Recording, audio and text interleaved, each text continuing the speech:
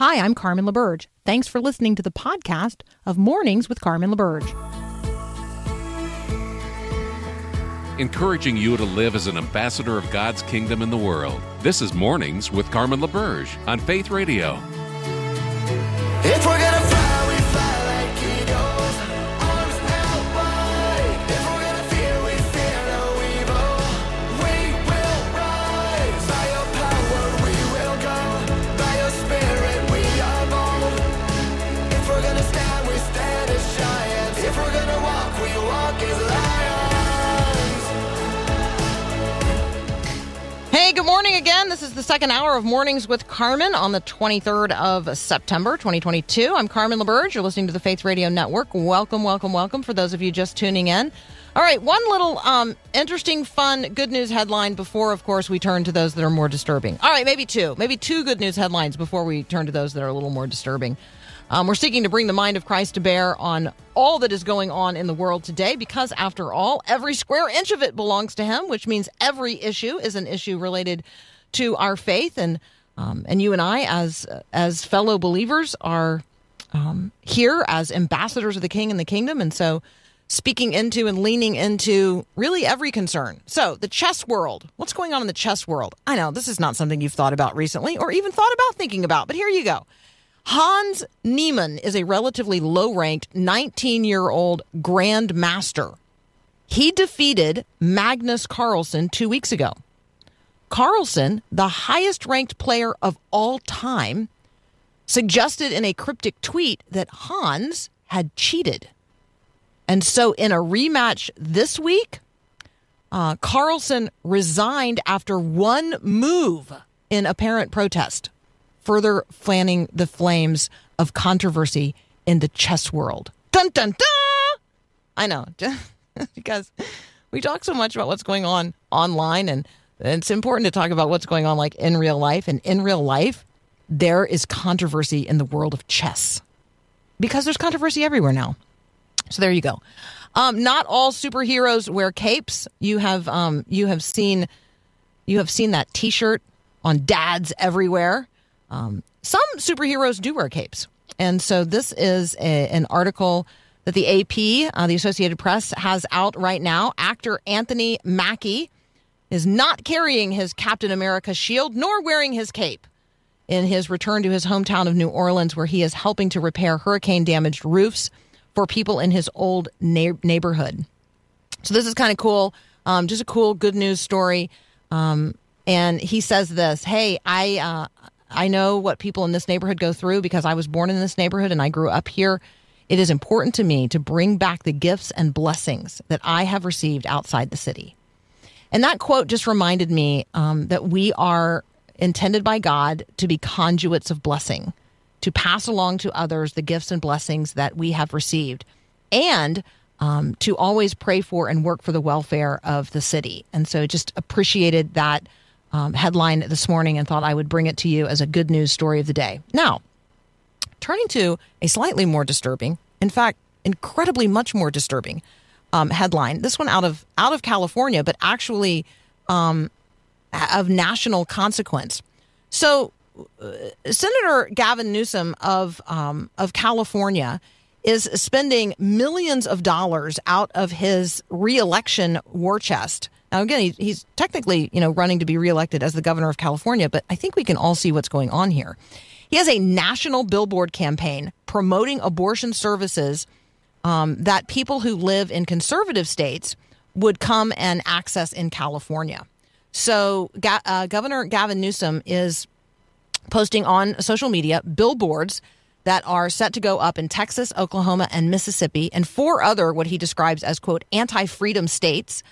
And some of them cite Bible verses in support of abortion, or that's at least the way he is seeking to advertise abortion services in California to people living in states where abortions are now being restricted following the overturning of Roe v. Wade. So it's things like these billboards say things like need an abortion. California is ready to help. Well, it's not actually California that's ready to help. It's Governor Newsom who's ready to help. The money is not coming from California. The money is coming from a campaign war chest. You should know that when you see these. So one of the billboards partially quotes Mark 12:31. Love your neighbor as yourself. There is no greater commandment than these. Now, you will recognize that because that has recently been one of our Growing Your Faith verses of the day. What does it mean to love your neighbor as yourself? What does it mean to understand the first and the greatest commandment, to love the Lord our God with all our heart, soul, mind, and strength, and then the second, which is likened unto it, to love our neighbor as ourself? Which commandment is most important of all? Well, that's the most important, would be from Deuteronomy 6:4-9, the Shema. Hear, O Israel, the Lord our God, the Lord is one. Love the Lord your God with all your heart, all your soul, all your mind, and all your strength. And then Jesus says, hey, the second command is like it. Love your neighbor as yourself. The billboard that is using this partial sentence of Scripture seems to fail to recognize that the neighbor closest to us, I mean, if you're a pregnant woman, the neighbor closest to you who you are called to love is the child in the womb. Like, I don't even know how you use a passage of Scripture in this way and not immediately see like the problem with doing so. So there you go. That's one disturbing headline in terms of what's going on. But, you know, there's always disturbing headlines out of California. So we'll talk about more of those with Adam Holtz as we turn to some things in media news today. There's a new atheist podcast network launching in California as well. Yeah, that's up next. You're listening to Mornings with Carmen.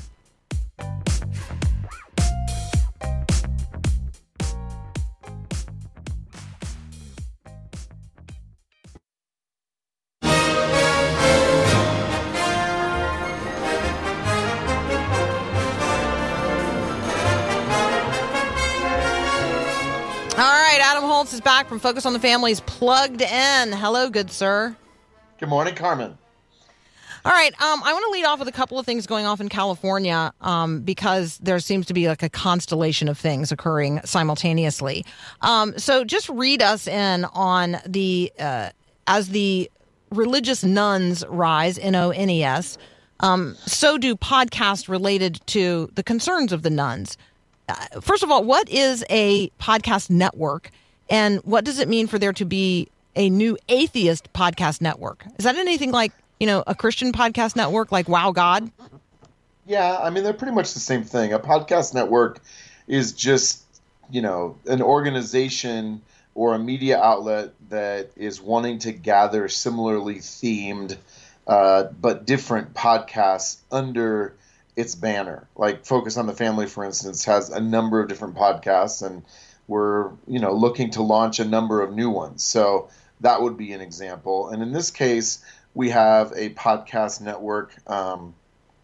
It is called Atheists United Studios, which is actually kind of hard to say, that are, you know, having conversations among and with people who, for whatever reason, say that they don't believe in God anymore, or maybe they never did in the first place, and what are their experiences like. And I think that's the thing with podcasts is you get a personal sort of angle. Typically, podcasts are not just hard news, but it's people talking about their experiences. And so Evan Clark, who's the executive director for Atheists United, says that he wants to create a space for people who you know, aren't into the God thing to be able to have conversations. And frankly, whatever your niche interest is, there's probably a podcast network creating content for you somewhere. Yeah, I think so. So I like for people to be aware of what's going on in the world on the media front, and this seemed like a good opportunity to sort of explain what a podcast network is and what's going on out there. I think the bigger story here, though, I think is just the growing number, especially of millennials and Gen Z, who either say that they have no religious affiliation at all, or, you know, are not interested in church at all. And so I think that's in some ways the bigger story, is that we are seeing growing percentages of younger people sort of rejecting a traditional understanding of, you know, spirituality. And by that, I mean the Judeo-Christian tradition that so many of them are sort of de facto raised in, but then don't claim as their own. I mean, a ton of media being produced to reinforce that. Absolutely. They now have a silo to live in together. Yeah, exactly. It's challenging. Yep. So speaking of the ways in which major media, and in this case, the University of Southern California School for Communication and Journalism, is getting on the side of the abortion movement. Apparently, USC announced last month it's going to offer at least 3 undergraduate students $25,000 to help develop scripts and produce short films about, quote, reproductive rights. And so this is clearly an effort to advocate for abortion through filmmaking. Yep. This is just like one effort out there where, public universities are leveraging their power to advance abortion. Yeah, here's what I think the bigger story is here. I mean, I think it's horrifying to me. But while there's multiple bigger stories, I think one is simply the conception of what is freedom and your rights. And you're right to talk about the fact that the neighbor closest to you might be the one in your womb. I loved what you had to say about that a couple of minutes ago. But there was a quote from a philanthropy group, Women Moving Millions, which is providing the funds to USC's School for Communications. And this person said, by leveraging the power of entertainment, these students can shape the hearts and minds of their peers and broader audiences in ways that can influence culture and decision making. And I'm reminded of Joe Biden's 2012 quote when he was vice president. I'm going to paraphrase it, where he said, Will and Grace did more to change the minds of American people with regard to homosexuality than any other factor in our culture. And I think that we would do well to help our kids recognize and understand how to think about the arguments and the worldviews that these stories are creating and telling. Because so often they do it by disarming us. Comedy hits us when our guard's down because we're laughing, right? How bad could it be? We're having a good joke about it. Really emotional stories, if we step back, may have serious rational and spiritual problems, but because they feel good and they tug at our emotions, we can surrender critical thinking. And so Hollywood's always been in that business. This is another example, but it's a reminder that we need to be vigilant in helping our kids and grandkids really learn to think critically about the ideas that entertainment is putting out there.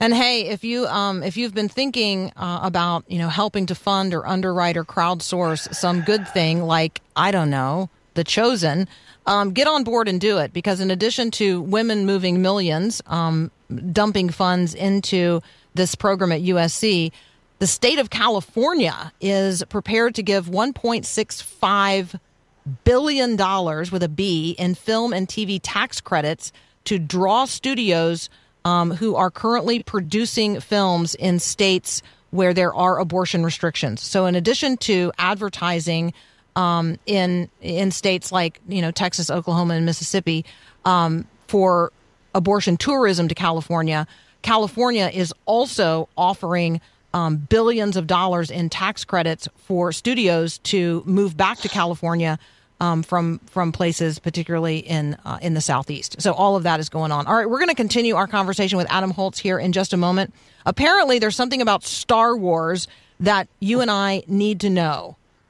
The word is Andor. That's up next here on Mornings with Carmen. Thanks for listening to the podcast of Mornings with Carmen. As you know, this is a rebroadcast of the live radio show carried on the Faith Radio Network. There's a lot going on at Faith Radio.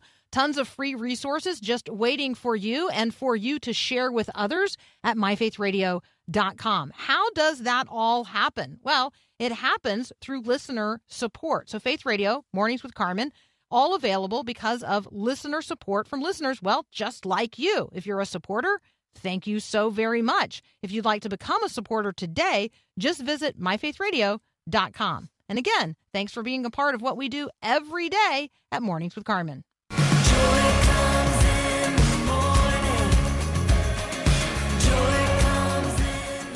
All right, bearing witness to my total ignorance of all things Star Wars, Adam Holtz from Focus on the Family's Plugged In. Who or what is Andor? Andor is the surname of the main character of a new series on Disney Plus. His name is Cassian Andor. If you saw the movie Rogue One, he is the primary male lead, and in Rogue One, he plays a really crucial role in helping the rebels get the plans that enable them to destroy the Death Star. This story takes place 5 years before the events of Rogue One, and it's kind of an origin story about Cassian Andor and his sort of semi-shady, semi-heroic existence. I think what's most of note here is that this is being called Star Wars for adults. Now, they don't push it into R-rated territory, but they have definitely amped up the violence, the language, and hints of sexuality that we have not typically seen in the Star Wars universe. Star Wars has been very fairy tale-ish, it's space opera is the genre. But like the first scene of the new series takes place in a brothel, for example, and we don't see anything, but just the mere existence of that, sort of establishment in the narrative tells you from the get-go, this is going to be a much grittier thing. And so I think the message here is that don't think just because this is Star Wars that this is automatically appropriate for young fans of the franchise. Although, frankly, that is good counsel for everything, right? Don't automatically assume anything about anything, but do your homework on it because, values shift and content shifts. And we're certainly seeing that here. It's getting critical raves. It's really well done. It's definitely grittier. I would call it much more in the PG-13 territory than we've seen before. All right, talk with us about Railway Children. And for this full review, you can go to pluggedin.com. This is a new movie in theaters. It's set in 1944 in wartime Great Britain, and it's about three teens who escape the bombing in the cities there to the countryside. If that sounds a lot like The Lion, the Witch, and the Wardrobe, it kind of is, but this is not a magical story. These three teens eventually come into contact with a young American soldier who has an injury, says he's on a secret mission, and it's kind of sussing out exactly what's going on with his story. So it's very much an adventure, mystery kind of theme. It feels a lot like the Disney movies we grew up with in the 60s and 70s. Well, some of us. And it's got just a smattering of profanity and some suggestions of the kind of violence that took place in World War II, but very much a PG movie, and certainly by 2022 standards, this is about as clean as it comes in that category these days. All right, next, let's talk about LeAnn Rimes. Every single one of us is on a discipleship journey, and sometimes those journeys are circuitous, and sometimes, somebody is just walking the straight and narrow the whole way. Talk with us about LeAnn Rimes and her new album, God Work. Well, LeAnn Rimes grew up in the church, grew up Southern Baptist, and grew up initially with, I think, a faith orientation, and then kind of publicly drifted away from that, both in terms of what she said about it and some of her lifestyle choices. And now she's really coming back to the importance of God. And she says, quote, "I ran from the Word of God for a long time. I was raised Southern Baptist, and my frustration was we're brought up with these messages of love, acceptance, community, and forgiveness, but no one's living them to the fullest. And then she says, God can mean different things to different people. To me, it inserts the word love, the word creation. I saw somewhere that people were saying it's called God's Work. So this is a religious record. It's whatever it is to you." So Plugged In hasn't reviewed this record, or this album, although I would like to get our hands on it fairly soon. It sounds like she's, I think, saying some good things about spirituality. There are some things that kind of make me think, okay, is this a syncretistic kind of expression of faith? Is it all grace and no truth? Because I think when people only want to emphasize love and forgiveness and acceptance, those are sort of, code words for not being against anything LGBT or, in that neck of the woods. Now, I'm making all kinds of assumptions here, but, that's my immediate response to her quotes. And yet I'm glad that she sees it as important and she wants to talk about this part of her journey. Great opportunity to do things like Kara Powell always encourages us to do, which is to, listen to something together with a younger person and ask them, what do you hear in there that you resonate with, or are there ideas there that you want to talk about, questions that Yep. might raise? And then also, like with our own kids, just to say, hey, I've been pretty clear about what I believe. Are there things that I believe that you don't believe? Or are there things that you believe that you wonder whether or not I believe? Like, maybe we could talk about those things. Love So that. just, And- opening up a platform of conversation with the next generation. Hey, top line it for us. This looks like, I haven't read it yet, but a great blog at pluggedin.com, POTS Potential Problems for Kids and Young Adults. Yeah, pot is enormously more potent than it was 20 or 30 years ago. And now with the legalization, I believe, in 19 states and medical marijuana legal in 37 states, kids' access to it is greater than ever before. But there are clear problems in terms of psychosis, in terms of developmental problems, and kind of permanent impairment. And so experts are really raising the alarm that pot's not just a harmless joke, which is often how our popular culture treats it. It's setting up a Munchies joke, let's go get some Cheetos. But marijuana and marijuana-laced products are no joke at all, and they're very, very dangerous potentially, and especially to younger people who are using them. And because Carmen can't read, it's POTS potent problems for kids and young adults, not Yes. potential problems. Right. Yeah. Well, I turned my brain on there in the middle of the conversation. Adam, as always, thank you so very much. You guys can find the blog, POTS Potent Problems for Kids and Young Adults. Tons of great reviews, help on knowing, what's even going on YouTube, which, you're not watching. And so you ought to be knowing what's happening there as well. All kinds of great stuff for you at pluggedin.com. You're listening to Mornings with Carmen. I'm Carmen LaBerge. Let's take a break for Breakpoint. Give me a good cup of coffee. Give me a word that rocks me. A whole lot of Jesus and a little caffeine. You are my awakening.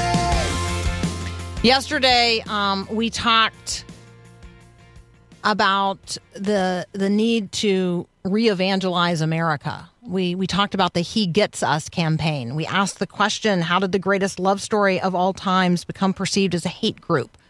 We've been talking about the rise of the nuns, Christians deconstructing in public and seeking to draw others into their new understanding of a godless reality, or at least a Christless Christianity.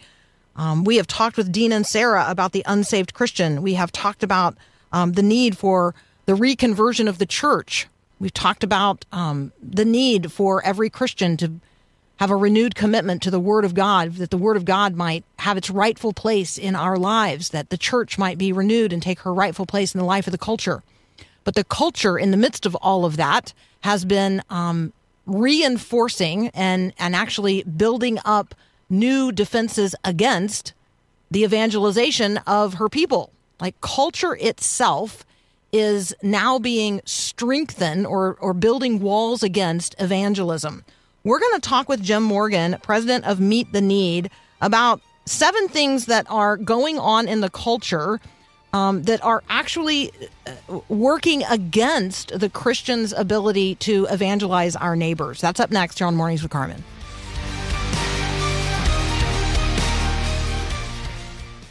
I'm smelling coffee, birds are singing just outside. Here comes your mercy, streaming in with the morning light.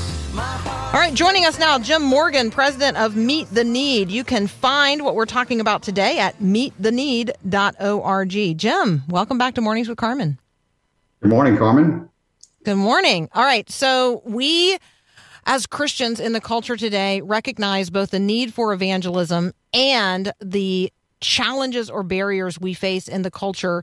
But you have done a really nice job helping us see, like, sort of the bricks in the wall. So can you talk with us about the challenges that we face that are, I mean, they're actually like now structural challenges in the culture, which make it hard for us to share the gospel. Yeah, trying to remove, hundreds of years of kind of Christian influence and heritage, from our country is no small task. And, it's almost become systematic in the way secular humanists have devised a plan to build these pillars that support a fortress to prevent evangelism from being, and one day maybe even being, okay to do, maybe even a plan to ban evangelism. It's built on these concepts of, first of all, and this is not without precedent, of course. I mean, you see this in countries where there's communism and other religions that eventually, do end up, banning evangelism. But it begins with kind of initially protecting people from evangelism, and then it's prevention, of evangelism, and eventually persecution for evangelism. That's the process that it typically goes through. And we're already seeing signs that there's some hints in America of this is where we're already heading, toward the protection and prevention, and maybe one day it'll be persecution. So let's talk with that about 7 of what I'll just describe as kind of the bricks in the wall. You talk about no offense, no sin, no conscience, no consequences, no identity, no religion, no truth. Let's walk through these. What does it mean, and what does it look like for us to live in an era and a time when words don't mean what they've always meant? And 2 of those really important words would be love and tolerance. Yeah, and to tee up the fortress, the pillars this is being built upon, this protect, prevent, and persecute eventually. This no offense and no sin you mentioned there, those are the external factors. That's trying to keep Christians at bay. That's trying to villainize Christians, and to position non-believers as victims of Christians historically and present. And then you've got these internal issues and these gaps. We'll talk about all these there are categories there. The first issue is you got to deal with the external. So the Christians, how do you keep Christians at bay? Well, first of all, you say that there's, no offense permitted. No offense is allowed. And when you say that, you mentioned those 2 words that have kind of been redefined. One of those is love. That love becomes, because in the sense of no offense, that love is causing, or it's not loving to cause anybody offense or discomfort. And so you're protecting, back to that word again, kind of protecting people from non-believers, from the gospel, from evangelism, by saying that, no one should make anybody else uncomfortable. And along with that, kind of in line with that, they redefined the word, tolerance was supposed to mean kind of the willingness to hear from and entertain alternative viewpoints. And now it kind of means, intolerance means belief in any kind of moral absolutes, that you become judgmental and intolerant if you have any sense of moral absolutes, which of course Christians by definition have. So that kind of helps to silence our voices in the public square. Yeah, and silencing the voice of the Christian in the public square, I think is evident, and a lot of people are silent because they, they're back on their heels. They don't want to be offensive. They don't want to offend, and yet the gospel itself is an offense. I mean, it squares us up. I mean, that is what the gospel does. We come into our sin is brought into view, and we come to a point of decision where we have to deal with that. Well, unless, of course, your next point, there is no sin. Well, yeah, that is the next kind of pillar of this fortress that protects and prevents and one day persecutes, is that, if there's basically, you eliminate the need for Jesus. If there is no sin, then there's no value in forgiveness. There's no sin debt to pay. So, why should we even feel any remorse or guilt? There is nothing wrong. We invent, as we'll get to eventually, our own truth. And so if there's no bad news, how can there be any good news, which is the gospel? And even sin, if you even mention it now, it's almost viewed as exploitation. They cite things in the past that Christians have done to supposedly, and maybe in some cases reality, kind of suppress or oppress or things like that. And so they say that any mention of sin, any talk about somebody else's wrongdoing, is basically exploitation, some form of that. And so this is these are external factors to keep Christians at bay. So you've got to position Christians as being, intolerant and hateful. And then you've got to say that they're exploitive if they even reference sin. It's hard to preach the gospel without referencing sin at some point. Yeah, and then once sin is gone, right, there is nothing to prevent me from doing whatever is right in my own eyes, because whatever is right in my own eyes is right. Talk about the effect here on the conscience. Yeah, there's still a problem, right? If you get rid of offense and you say that sin is taboo, you can't talk about that, then there's still a couple of internal problems. People still have a conscience, a God-given conscience, and they're some level aware of what they're doing and that it's not right.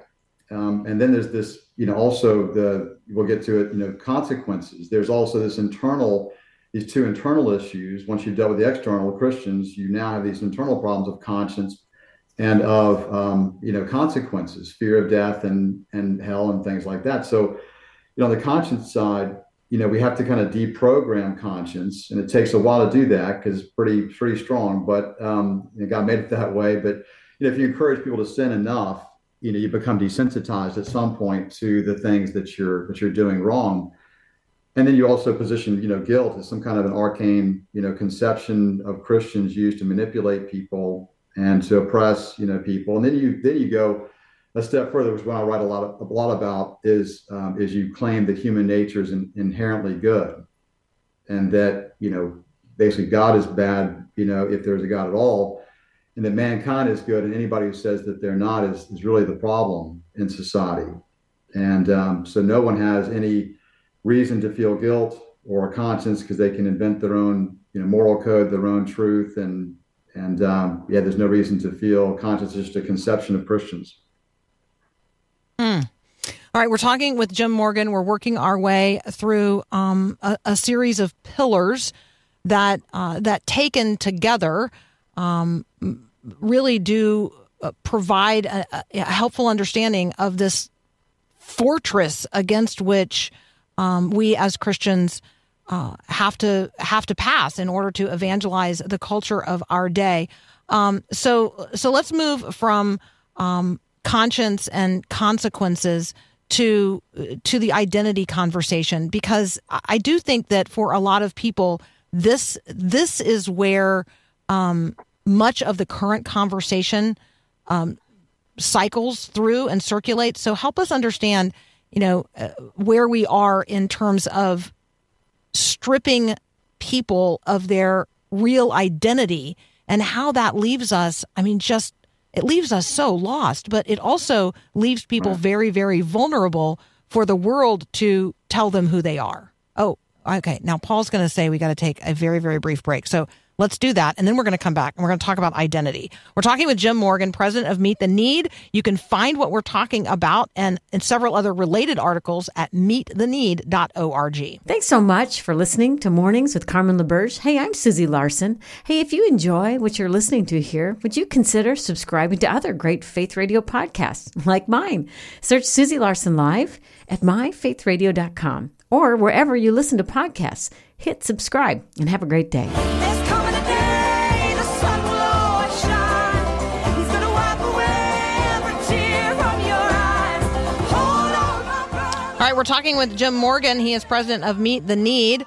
You're going to want to find his blog on the Meet the Need website, which is going to be meettheneed.org/blog. That is where you'll find this series of articles that we're talking about today. Highlighting right now America's 7-step plan to ban evangelism, but related to it, the front lines of the battle for America's future and is America moving forward or backward? You're going to want to read them all. All right, Jim, we are working our way through these 7 pillars that are a part of this impenetrable or insurmountable wall that culture is seeking to build against evangelism. So talk with us about identity. Yeah, so, this is interesting because if you get through the external and internal issues, if secular humanism kind of deals with those and kind of knocks down, those walls, so we basically have rid society of any offense, any sin, any conscience, any consequences, oops, there's a problem because now we have an identity crisis. Now who are we? We're no longer children of God as we're supposed to be, children of a loving Father. Now who are we? Because we stripped away all these other kind of the aspects of Christianity that talk about, who we are with respect to the Lord, who we're supposed to be, children of. And so with no father, now we're spiritual orphans, devoid of purpose, devoid of meaning. Now what do you do? And so you've got to fill that gap. This is about gaps now because we have these gaps because of external and internal factors have already been, done away with. So now you have to invent these fake IDs. These alternative identifiers for who we are because we're not children of God now. So, there is gender, there's sexuality, there's political party, there's other affiliations. There's anybody who is willing to accept us because I guess with Christians, saying that there are standards and there are rules and there are, God does have laws for ways we should live. They have to find acceptance somewhere else because they don't have that identity anymore, as a children of God. So they look for anybody who's willing to accept them for exactly who they are, a sense of belonging. It can be a cause, a special interest, anything to attach themselves to feel like they belong to something and they're accepted because they don't feel accepted now because, again, there's no offense, there's no sin, there's no conscience, there's no consequences, that we're lost.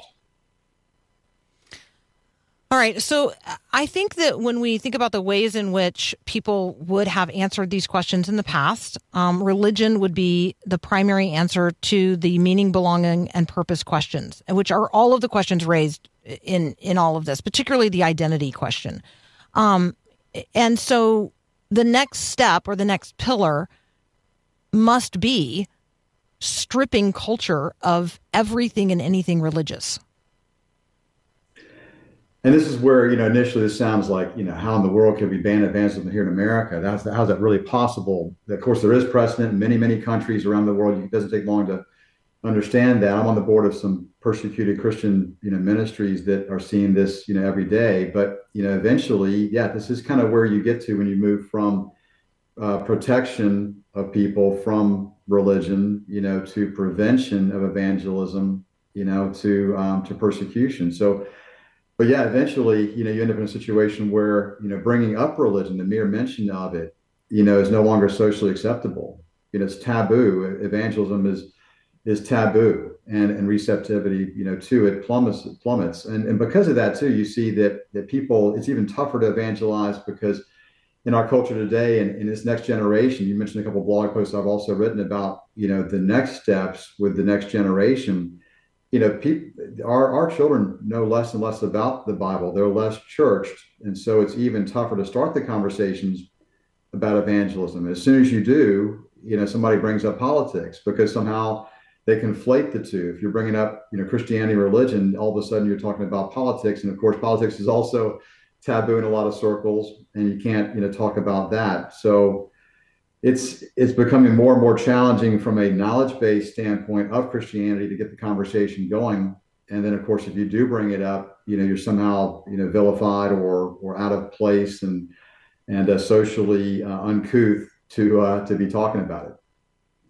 Yeah, I think that both the conflation of religion with politics, but then also the assumption that if I'm talking about religion, I'm talking about your personal morality, which gets back then to, hey, you can't talk about that because, that's offensive to me because I don't regard what you're talking about as sin because my conscience has been stripped bare. I have my conscience has been disconnected through a process of desensitization and a process through which the consequences of my sin have been papered over in the culture of which I am a part. Like it's a mess. This is a mess. Okay. We often start this conversation where you actually conclude it. I have had this conversation in the past, and started with the denial of truth, right? The place where we have arrived where objective truth is denied. But you end here. You say that finally, to guarantee no evangelism, declare the truth either doesn't exist or whatever the government or each person decides that it is. Talk with us about the truth. Well, that's a point to debate. I think that's a fair point that you can start with that as well. The postmodernist, perspective, of course, is that there is no truth.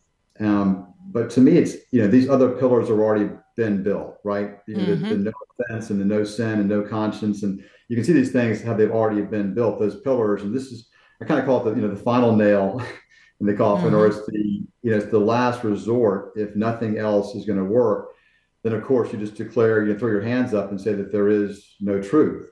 And this is what we see with, we've kind of this informal church that's kind of evolved around the blog each week that, 7 years of writing the blog. And there's this group of people, Christians and atheists, who show up every week on social media to debate these topics. And, what they're demanding, most of the atheists and secular humanists are demanding is, proof and evidence, of God's existence. And they, their version of truth, their worldview is so ingrained that without visible evidence, they're not gonna back off of that. But they've already been conditioned for years, around this no offense, no sin, no conscience, no religion. They've been there for a long time. So for me, it's almost like now this is made the fortress absolutely impenetrable, because there's nowhere to go if their truth is ironclad. And which is why the other article is so important about the battleground, for the future of America, that youth are still impressionable. You can still kind of get through to youth. These people, a lot of these folks that have been around this whole process of the external, internal, and gaps, they get to this point here and they're set. They're so hard to move, right?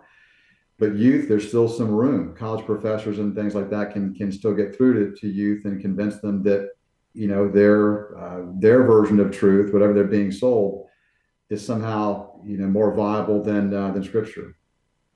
Yeah, the power of a personal relationship with a young person is in fact the one place that we can securely stand and make progress toward not only evangelism, but importantly, discipleship in the generations going forward. All right. I want everybody to read not only what we have talked about today, but the next two blogs, The Front Lines of the Battle for America's Future, and this week's post, Is America Moving Forward or Backward? All of them by our friend at Meet the Need. His name is Jim Morgan, and you can find the blog at meettheneed.org/blog, or it'll be in my show notes today at myfaithradio.com. Jim, as always, thank you so much. Thank you, Carmen. Absolutely. Hey, you're listening to Mornings with Carmen. I'm Carmen LaBerge. This is Faith Radio. Okay, the Friday Farm Report. Sorry, I left that out. We are processing elk, and there's a lot of it. There you go. That's and you shouldn't pour the water from the cooler in the bushes or the dogs will roll in it, and that is disgusting. There you go. That's the Friday Farm Report. Have a great weekend. God bless. Thanks for listening to this podcast of Mornings with Carmen LaBerge from Faith Radio. If you haven't, you can subscribe to automatically receive the podcast through iTunes or the Google Play Music app. That way, you never miss an episode. It's also available anytime at myfaithradio.com.